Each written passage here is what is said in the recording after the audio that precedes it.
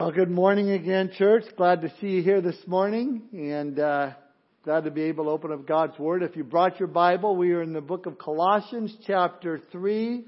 If you need a Bible, just raise your hand, and the guys will get one to your seat so you can follow along with us. Before we get to God's Word, I want to commend you husbands for showing up this morning that were here last week. Because as you looked at the role of the wife last week, this week we're going to be looking at the role of the husband. So, kudos to you guys for showing up. Now, before we get to this, just a reminder, and I think we all know this, we need to be praying for our country. We need to be praying for these cities that we see stuff going on, praying for our police officers, praying for our mayors, our governor, our president. We even need to be praying for the rioters to stop first and foremost, but more so to come to faith in Christ. Because the solution is the gospel.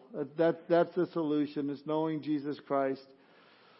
But this isn't going to distract us from what God has to say to us through a verse-by-verse study of the Word. So we actually have two more studies after this morning in the book of Colossians.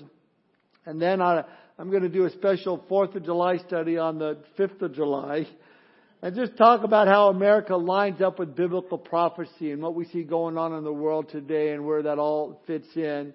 And then after that, about the second week in July, we're going to start the book of Revelation. And so I think it's a good thing. I mean, it seems appropriate. Timing is just right for that. And so we're going to that's what's ahead for us. So be praying for that.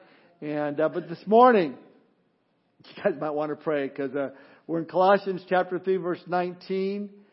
And the verse there says, "Husbands, love your wives and do not be bitter towards them." The title of my message this morning is God's Word to Husbands. Let's pray. Father, we thank you just for your great love towards us. Thank you for this opportunity to gather together in person, to study your Word, to have the fellowship that we have together. Lord, we want to pray for our country right now, just all the turmoil going on in it, Lord. We know the solution. It's easily seen, Lord, if people's hearts would just turn to you and turn from their sin, we would have revival in our land. And so, Lord, we pray for that. We pray for the gospel to go forth. We pray, Father, for wisdom for all those in charge, the mayors, the governors, the president. Lord, we pray, as I've mentioned, we pray for the rioters to stop. We pray for them to come to faith in Christ. Lord, we just pray for peace in our land. Lord, bless our study, we pray now, as we look to your word, for your word to us as husbands. Bless our time together. We commit it to you. Father, we also pray if there's anyone here that is yet to give their life to you, surrender their hearts to you, to be born again, would you especially touch their heart today? Thank you again for this time. In Jesus' name we pray. Amen. Maybe you heard a few of these. They're called, "That's When the Fight Started."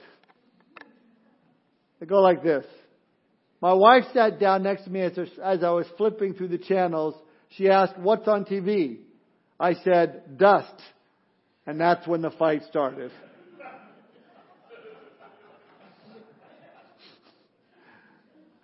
My wife was hinting about what she wanted for our upcoming anniversary. She said, "I want something shiny that goes from 0 to 160 in about 6 seconds." I bought her a bathroom scale. And that's when the fight started. I asked my wife, "Where do you want to go for our anniversary?" It warmed my heart to see her face melt in sweet appreciation. "Somewhere I haven't been in a long time," she said. So I suggested, "How about the kitchen?" And that's when the fight started. One more.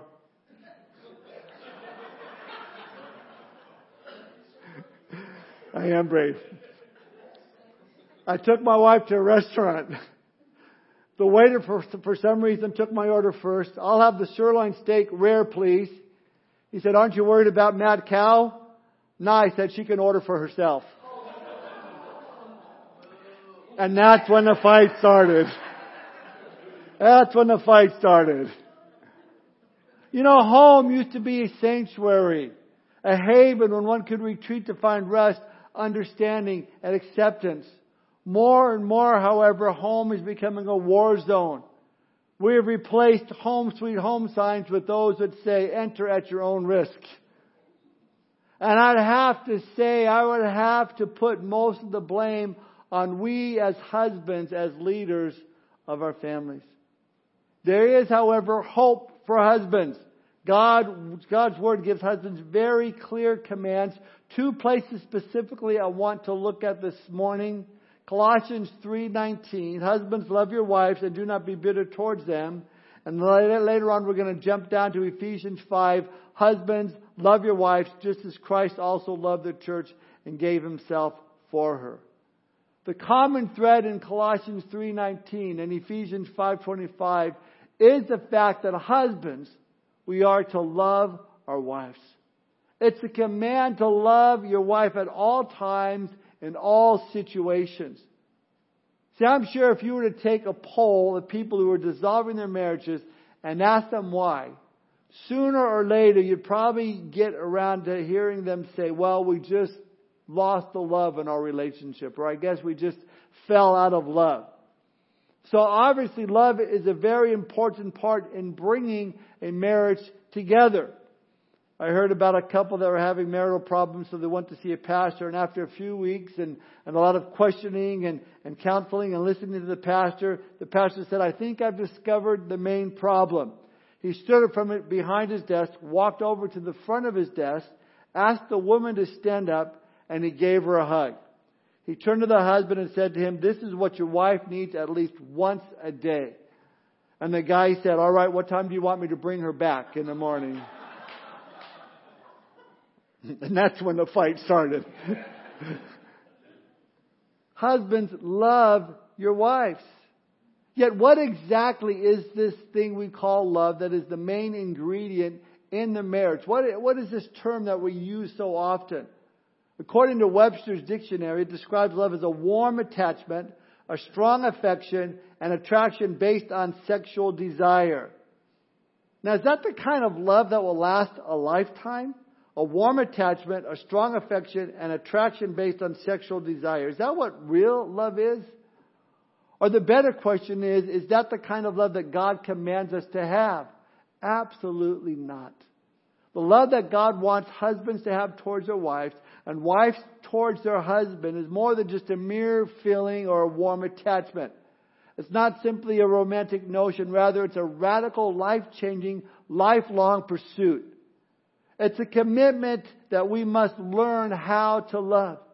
In fact, love must be learned over and over again. There's no end to it.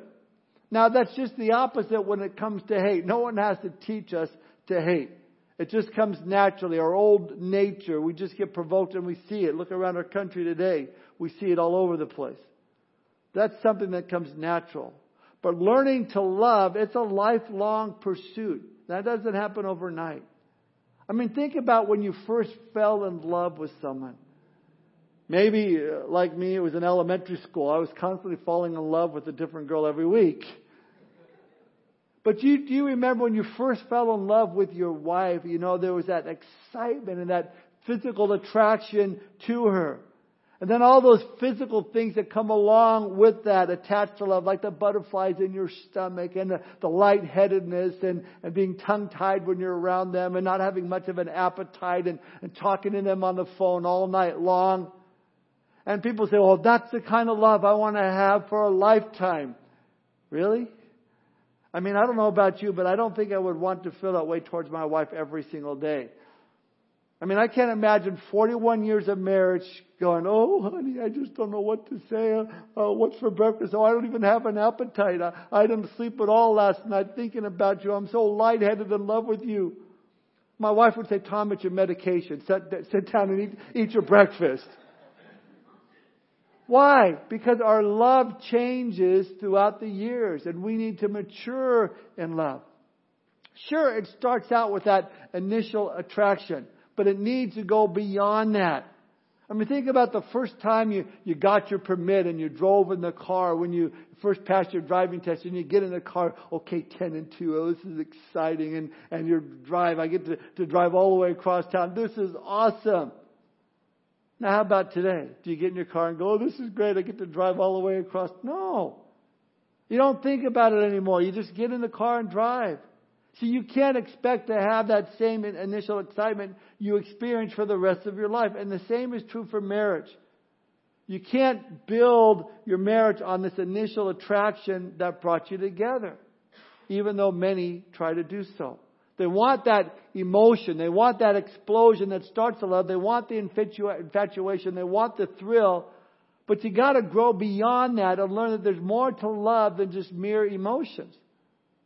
It's been said, love is not a passing emotion. It's a continual devotion. But tragically, there are couples that say, oh, we've lost that love and feeling. Oh, that love and feeling. It's gone, gone, gone. Dun, dun, dun, dun. You know the song.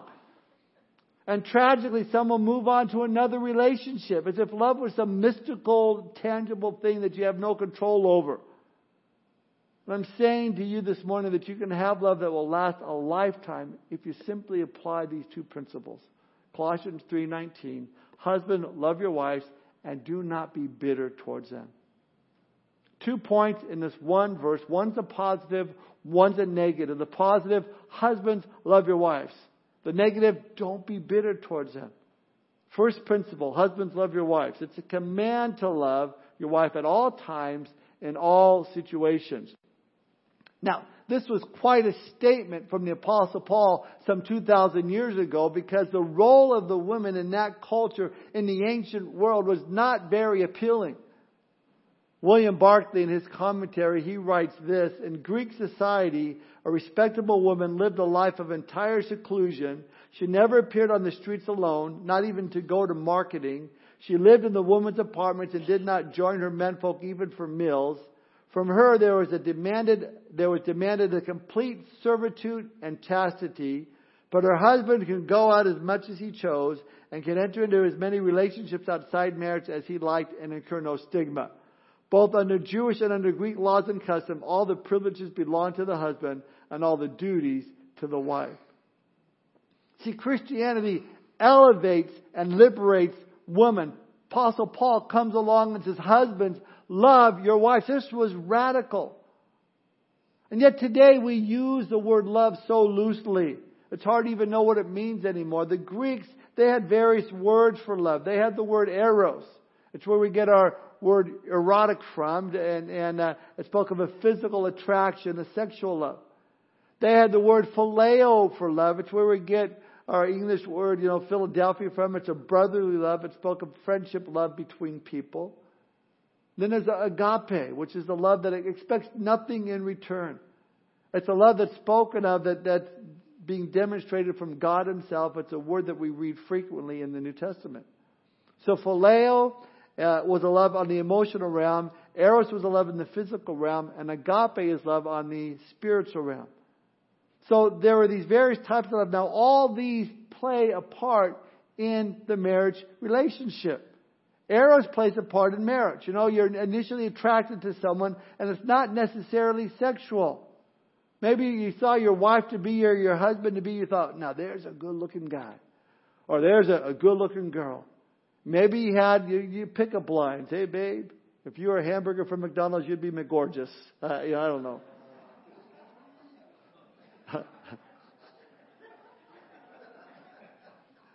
There's a couple of coronavirus pick-up lines. You smell so good. Is that Perel that you're wearing? How about this one? I'm just a boy standing 7 feet away from a girl asking you to maybe move in a foot. Maybe you didn't use pick-up lines, when you met your wife. But there was that initial attraction. It's undeniable. There's nothing wrong with that. So there's this initial attraction, but there has to be more than that for a lasting relationship. Then once you're married, Eros continues to play a part in the marriage because there is that sexual union that God has created and that God will only righteously satisfy in the marriage relationship. We're told in Proverbs chapter 5 verse 15, drink water from your own cistern and running water from your own well. Should your fountains be dispersed abroad, streams of water in the streets, let them be only your own and not for strangers with you. Let your fountain be blessed and rejoice with the wife of your youth. That's a biblical way of saying only have sexual relations with your wife. There's no other options. But there has to be more to love than this Eros type of love for a relationship to last. Because Eros love says, I want something for you. I want you to satisfy these desires that I have. And that's not wrong in itself, but you can't build a marriage on that. And if you're getting married only to satisfy sexual desire, then you're going to be in trouble. It'll do that, but there's got to be more. So there's Eros. But also there's phileo love that comes into play. Again, phileo is a friendship love, the city of Philadelphia, the city of brotherly love. Phileo says, I love you, you love me. We're a happy family with a great big hug and a kiss from me to you. Won't you say you love me too? It's a Barney the Purple Dinosaur type of love. Phileo. In other words, you're saying, look, I'm giving you my love. I expect you to reciprocate. I expect you to love me. I'll do things for you, but you need to do things for me. And there's nothing wrong with that type of love. It's wonderful. Phileo love is a love that comes as a result of the pleasure I derive from the object that I am loving. In other words, I love you because you make me laugh. I love you because you're attractive. I love you because you do something for me. I like being around you. As I shared last week, your wife, your husband should be your best friend, your biggest fan. Now, in contrast to these other types of love, there's the word agape.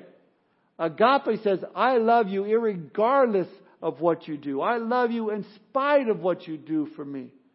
That's the kind of love that obviously we are reading about here when we're told husbands love your wives. It's not husbands eros your wife. It's not husbands phileo your wife. It's husbands agape your wife. And I think the reason many wives have a problem with the whole submission thing is that their husbands do not demonstrate that kind of agape love towards them. And again, I'm convinced that 95% of the submission problems would disappear if 100% of the husbands would learn to demonstrate this agape love towards their wives. I mean, what a stark contrast this love is compared to the world's version of love. The world's version of love is always object-oriented. A person is loved because of some physical attractiveness or talent or personality or wit or prestige or some feature we find appealing. But God says you need a deeper love than that. Because as time passes, as that beautiful wife, that handsome husband is going to grow older. And they're not going to be quite as attractive as they were when you first married them. But agape love, a love that expects nothing in return, that type of love will continue to honor that commitment year after year after year. Agape love is a love of the fruit of the Holy Spirit. Listen to the love you and I should have. You should have for your spouse. We're to have for each other. It's found in 1 Corinthians 13, verse 4 through 8. It says this in the New Living Translation.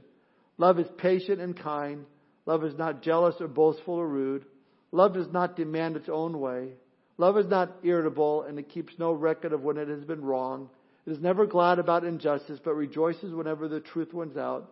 Love never gives up, never loses faith, is always hopeful, and love will last forever. 1 Corinthians 13, 4 through 8. Is that the kind of love that you have for your spouse? I mean, for the husband to love his wife means that next to Jesus, he's the most important person in his life. Chaplain Peter Marshall said this, and I quote, "We are souls living in bodies. Therefore, when we really fall in love, it isn't just physical attraction. If it is just that, it won't last. Ideally, it's also spiritual attraction. God has opened our eyes and let us see into someone's soul.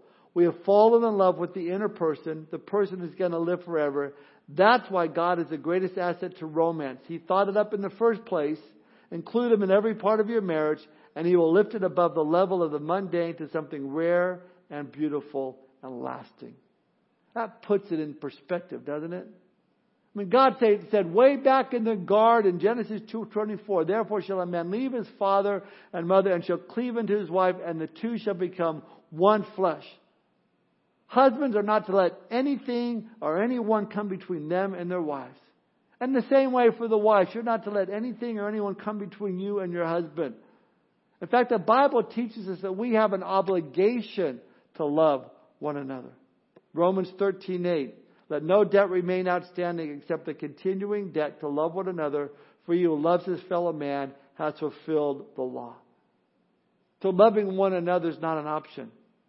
It's an obligation that must be paid, just like your house payment, just like your car payment. In this case, God is demanding payment from us.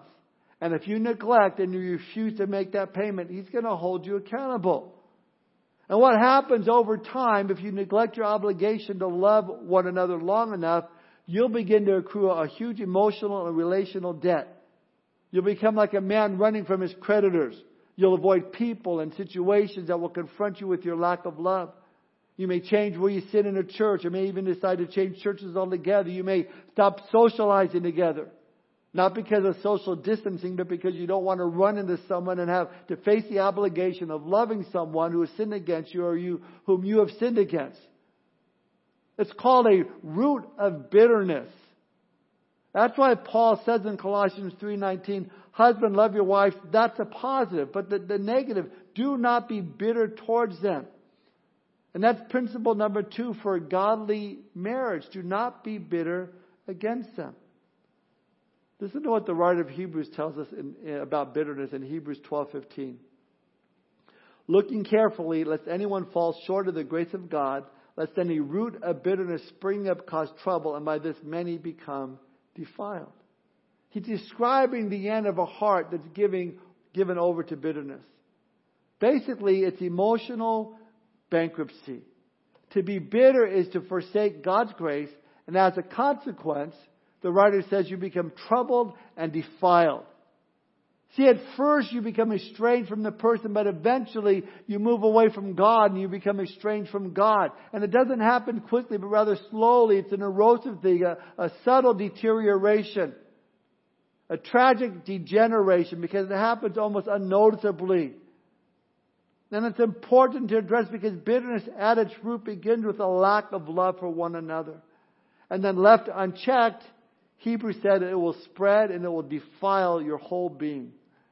That Greek word for defile there means to dye like a piece of material with another color, to stain, to pollute, to contaminate, or to soil. It pictures our white robes of righteousness becoming marred by stain. And let me tell you, bitterness is a terrible distraction and detraction to our lives in Christ, not to mention our marriages. So we need to confess it, because bitterness destroys marriages. But see, it all comes back down to the first principle. Husbands, love your wives. How do we do that? Well, turn with me now in your Bibles over to Ephesians chapter 5, verse 25. We really can't talk about husbands loving your wives unless we look to the book of Ephesians. Paul just puts it differently over here, and it's a great insight. Ephesians chapter 5, verse 25.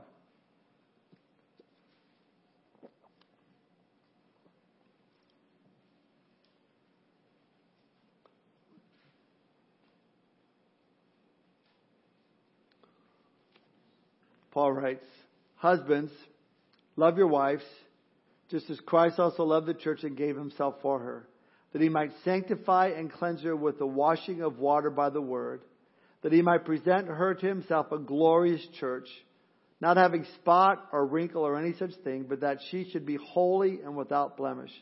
So husbands ought to love their own wives as their own bodies. He who loves his wife loves himself, for no one ever hated his own flesh, but nourishes and cherishes it just as the Lord does the church. Guys, listen, there's no getting away from this. You've got to love your wife. And Paul here says, as Christ loved the church. Again, you show me a marriage that's falling apart, and in almost every case, I can guarantee you that there's a husband who's not loving his wife as he ought to. Now, I'm not suggesting that if every husband loved his wife the way they should, that there'd never be another divorce and never split up. But I would say there'd be a whole lot less divorces. Divorce would be a rarity. Men, if you simply do your part, in most cases the wife will do hers. And if you're the lover as Christ of the church, she would respond in kind. And the reason I say that is, look at us. I mean, why are we Christians today? Why did we put our faith and trust in Jesus Christ? Because Jesus loved us unconditionally. He accepted us where we were at and began to transform and to change us. But it was His love towards us that wore down our rebellion. It wore down our resistance. The Bible says we love Him because He first loved us. So our submission to Christ today is a result of God's love towards us, because we've come to see that His plans for us are good. We've come to see that if God calls us to do something that we don't really want to, we know that it's for our own benefit, that God has only our good in mind. So we surrender to Him. You see, it's difficult at times that we do because His love won us over. And the same can be true in marriage. If that wife can be confident that you have her very best interest at heart, if she could see that you love her so deeply and so intently, and that you're looking out for her best welfare, it'd be far easier for her to submit to you as unto the Lord, if you loved her as Christ loved the church. Now, what does this actually mean to love your wives even as Christ also loved the church and gave Himself for it? Well, if you're taking notes, I want to point out 4 aspects of Christ's love that we're to have towards our wives. Now, if you've been here a while, if you've been here 6.5 years ago in our study in Ephesians, we looked at these. But man, these are timely truths, and we need to look at these things again and apply them to our lives, and they're worth repeating. 4 aspects of Christ's love that we're to have for our wives. Number 1, a sacrificial love. Number 2, a sanctifying love. Number 3, an affectionate love. And number 4, an unbreakable love. Number 1, a sacrificial love. Notice verse 25 of Ephesians 5. Husbands, love your wives just as Christ also loved the church and gave Himself for her. How did Christ love the church? Understand, Christ died for His church. Christ bled for His church. Christ suffered for His church. Christ agonized for His church. And now, man of God, it's your turn. You say, oh, Tom, bleed, suffer, die. You're describing my marriage perfectly. No, understand what God is saying through the Apostle Paul here. It's bleed, it's suffer, it's die to yourself. You see, self is the problem here. The problem's you. The problem's me. You like yourself too much. I like myself very much. In fact, you like you more than anyone else. We're all the same way. I am thinking of me. Where am I going to eat this afternoon? What am I going to eat this afternoon? I'm not really concerned about what you're going to eat this afternoon. I'm only concerned about what I'm going to eat this afternoon. If they run out of food for you, well, too bad. I got my food. Well. As long as I'm happy. See, that's why we need to die, to bleed, to suffer, to die to myself, because that's exactly what Jesus did for me. He gave Himself for me. He went to the cross for me. That means if I'm to love my wife as Christ loved the church, I'll love her to the point where I die to my own dreams. I'll die to my own desires. I'll die to my own wishes. In other words, I'll love her to death. Yet wives are to live for their husbands, but husbands are to lovingly die for their wives. Perfect example of what Jesus did for us is found in Philippians 2, verse 5 and 8. You don't need to turn there, but He says this. Let this mind be in you, which was also in Christ Jesus, who being in the form of God did not consider it robbery to be equal with God, but made Himself of no reputation, taking the form of a bondservant and coming in the likeness of men. And being found in appearance as a man, He humbled Himself and became obedient to the point of death, even death of the cross. Jesus willingly gave Himself. He sacrificed His life for the church. Then surely I can make those sacrifices in my life to let my wife know just how much I love her. If you want to find out if you love your wife as Christ loved the church, then ask yourself the question, would Jesus do this for His church? Would Jesus speak unlovingly to His church? Would Jesus put His own welfare ahead of the welfare of His church? Would Jesus take His precious church for granted? Would Jesus see a need in His church without trying to meet that need? Would Jesus turn His back on the church because the church continually nags Him? Husbands, do you love your wife sacrificially? Then show her. Secondly, your love should be a sanctifying love. Look at verses 26 and 27 of Ephesians 5. That He might sanctify and cleanse her with the washing of water by the word, that He might present her to Himself a glorious church, not having spot or wrinkle or any such thing, but that she should be holy and without blemish. Jesus' sacrificial death was to save and sanctify the church. Christ's love for us has a goal. It's to sanctify us. The husband's goal is to sanctify his wife. The word sanctify means to be set apart, to be holy. Understand that the church is not perfect, and neither is your wife, and a husband's love should sanctify his wife. Is your wife more like Jesus because of you or in spite of you? Well, how's that accomplished? Verse 26 tells us, by the washing of water by the Word. Our God washes us as we spend time into His Word. He irons out the wrinkles. He takes out the blemishes as we continue to walk with Him.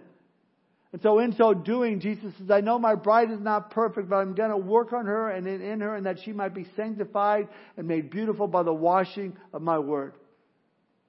You see, if you don't like your wife, then according to God's Word, it's because you've been a miserable husband. 1 Corinthians 11:7 tells us the woman is the glory of man. That word glory is the word reflection.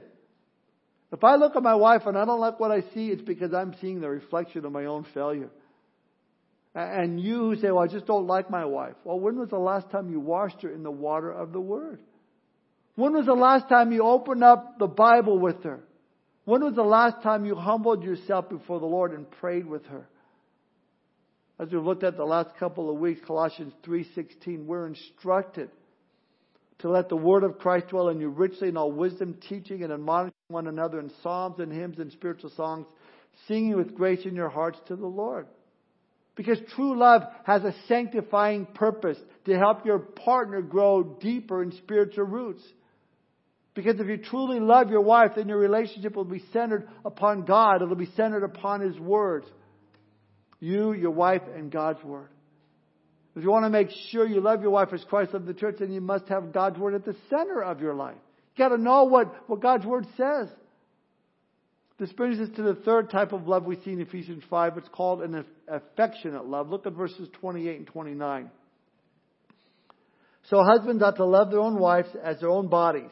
He who loves his wife loves himself. For no one ever hated his own flesh, but nourishes and cherishes it, just as the Lord does the church.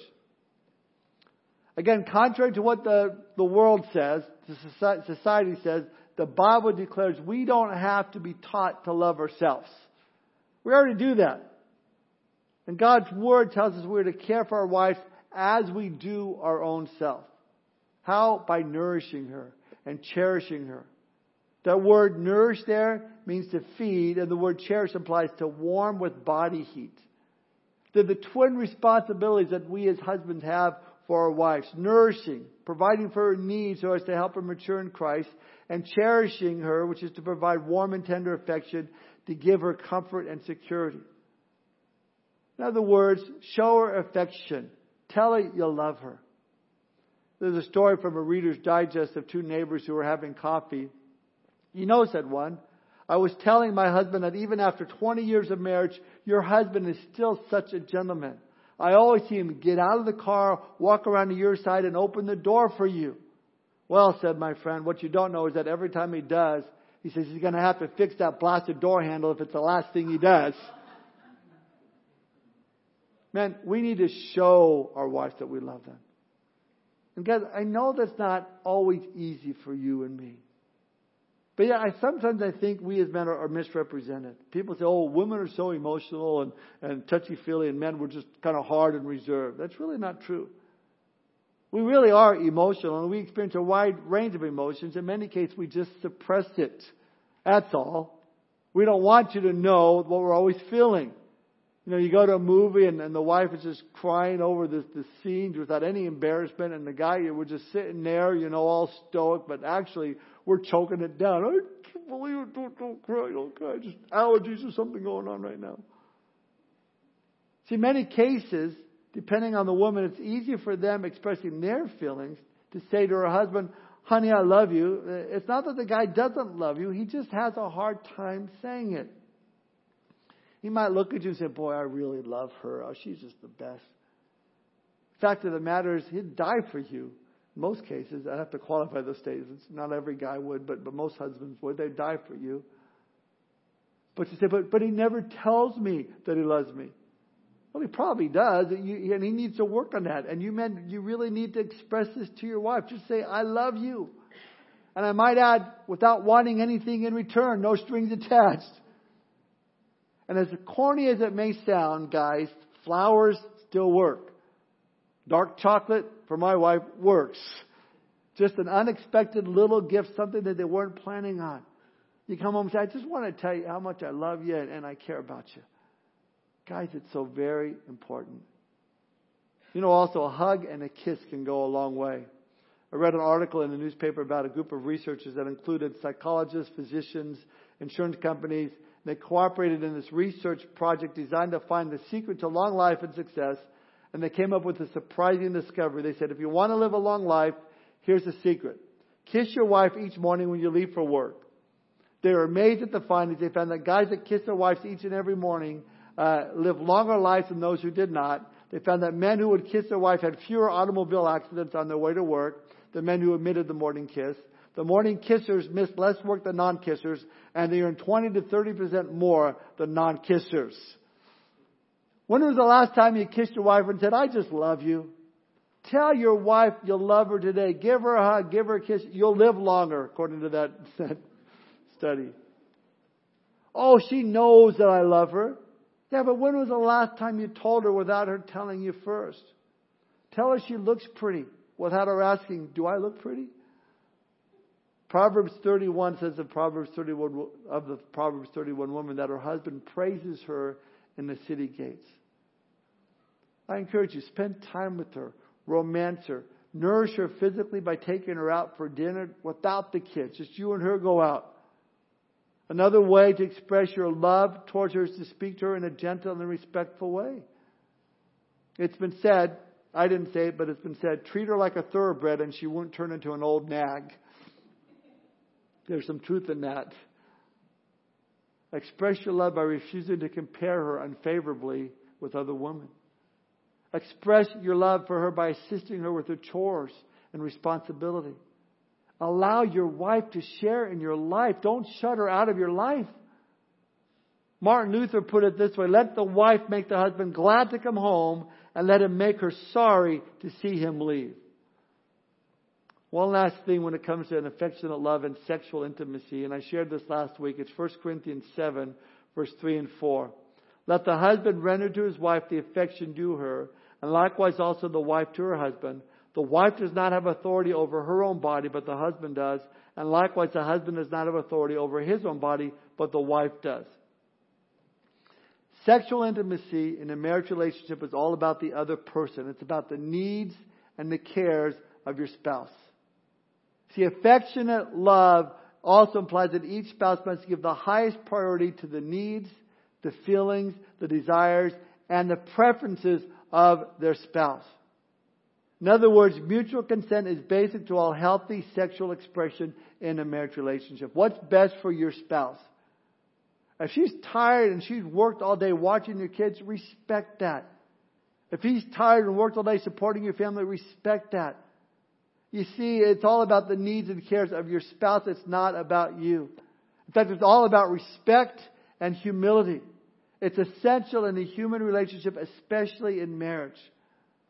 And let me say this, marital sex is part of a healthy relationship. It's a picture of the intimacy that we have with God and that oneness we should have with Him. Therefore, sexual intimacy in marriage should never be manipulated for the sake of one partner's personal pleasure. It should never be withheld except for medical or physical or spiritual reasons. Paul puts it this way in 1 Corinthians 7:5. Do not deprive one another except with consent for a time, that you may give yourselves to fasting and prayer and come together again so that Satan does not tempt you because of your lack of self-control. And while we're on the subject, let me bring one more point up. It's never okay to bring anything unbiblical into the bedroom between a husband and a wife. In other words, pornography is still a sin and there's no justification for couples watching porn. But we're married. Isn't it okay? No, it's not. Hebrews 13:4. Marriage is honorable among all, and the bed undefiled, but fornicators and adulterers God will judge. Finally, number 4, the love we're to have to our wife should be an unbreakable love. an unbreakable love. Drop down to verse 31 through 33 of Ephesians chapter 5. Verse 31, for this reason a man shall leave his father and mother and be joined to his wife, and the two shall become one flesh. This is a great mystery, but I speak concerning Christ and the church. Nevertheless, let each one of you in particular so love his own wife as himself, and let the wife see that she respects her husband. Listen to what Solomon wrote in Ecclesiastes 4, verse 9 through 12. Two are better than one, because they have a good reward for their labor. For if they fall, one will lift up his companion. But woe to him who is alone when he falls, for he has no one to help him up. Again, if two lie down together, they will keep warm. But how can one be warm alone? Though one may be overpowered by another, two can withstand him, and a threefold cord is not quickly broken. A husband and a wife centered around Christ, a threefold cord is not quickly broken. Do you want to have a strong marriage, an unbreakable love for each other? Then set your hearts towards heaven. Follow these principles as laid out for us in God's Word. And you'll have a strong marriage. I want to add one more thing, and then we can close with this. It's 1 Peter chapter 3, verse 7. You don't need to turn there, but this is what Peter writes. He says, husbands, likewise dwell with them with understanding, giving honor to the wife as to the weaker vessel, and as being heirs together of the grace of life, that your prayers may not be hindered. If you're noticing a dryness in your walk with the Lord, if you're feeling that your prayers are not getting any higher than the ceiling, then I suggest to you that there could be something going on in your home. Something's happening, something's wrong at the house. Because our Heavenly Father will not let us keep going through this life, going about our business, if things are not right within our families. Because if our faith doesn't work at home, it's not going to work anyplace else. Husbands, more than success in ministry, more than professional praise, more than material wealth, God wants you to experience the joy of seeing your wife as being heirs together of the grace of life. He wants to see your kids growing up and serving the Lord wholeheartedly. And to that, He'll stop at nothing to make sure your priorities are in order. So I would encourage you, you husbands this morning, if you want an effective prayer life, love your wives, be not bitter towards them, and give yourself for them just as Christ has given Himself to the church. How did God show us His love? By sending Jesus to die on the cross for our sin. Greater love has no man than this, that He laid down His life for His friends. He did that first. He laid His life down for us to forgive us so we could have a second chance in life. There might be some of you here that maybe you don't have a relationship with God. And if you want to have a strong marriage, you have to start with a strong relationship with God. It's sort of like a triangle. Think of God as the top of the triangle, and men on one side and women on the other. As they seek to grow closer to the Lord, they're going to grow closer together to one another. As they get away from the Lord, there's more distance between them. So the very first thing in your marriage relationship is make sure you're right with God. If you're single, first find contentment in your relationship with God. I mean, God is your husband, your maker. Listen, no man, no woman is going to meet all your needs. Only God can do that. That we are all separated from Him by our sin, but if we turn from that sin and put our faith in Jesus Christ, He'll forgive us. No matter who you are, single, married, whoever you are, if you haven't started there, that's ground zero. Make sure you have that right relationship with the Lord. And as soon as service is over, if you want to come to Christ, I'd love to pray with you and give you a Bible, let you know what it means to follow Christ. Come up and see me afterwards, and we'll pray. Finally, one last quote from J.R. Miller in his book called The Home Beautiful. And we'll close with this. He writes this. When a man offers his hand in marriage to a woman, he says by his act that his heart has made a choice of her among all women, that he has for her a deeper and tender affection than for any other. At the marriage altar, he solemnly pledges to her a continuance of that love until death. When the beauty has faded from her face and the luster from her eyes, when old age has brought wrinkles, or when sickness, care, or sorrow has left marks of wasting or marring, the faithful husband's love is to remain deep and true as ever. His heart is still to choose his wife among all women and to find its truest delight in her. Let's pray. Father, we thank You for Your great love for us. Lord, but while we were yet sinners, your word says Christ died for us. And Lord, I know that as Christian married couples, we're still just two sinners living together. And there's going to be conflicts. There's going to be things that we're not always going to get along, Lord. But help us to follow your word to us. Apply these truths in our lives this morning. That we might have marriages that bring you glory. That we may have lives that bring you glory on all that we do. And again, Lord, I pray if there's anyone here that is yet to give their life to you, I pray that they would not leave here without making that commitment. Lord, bless our marriages. Give us wisdom. Draw us closer to you that we might be drawn closer together to one another. In Jesus' name we pray. Amen. Well, let's all stand and we'll do one last song together.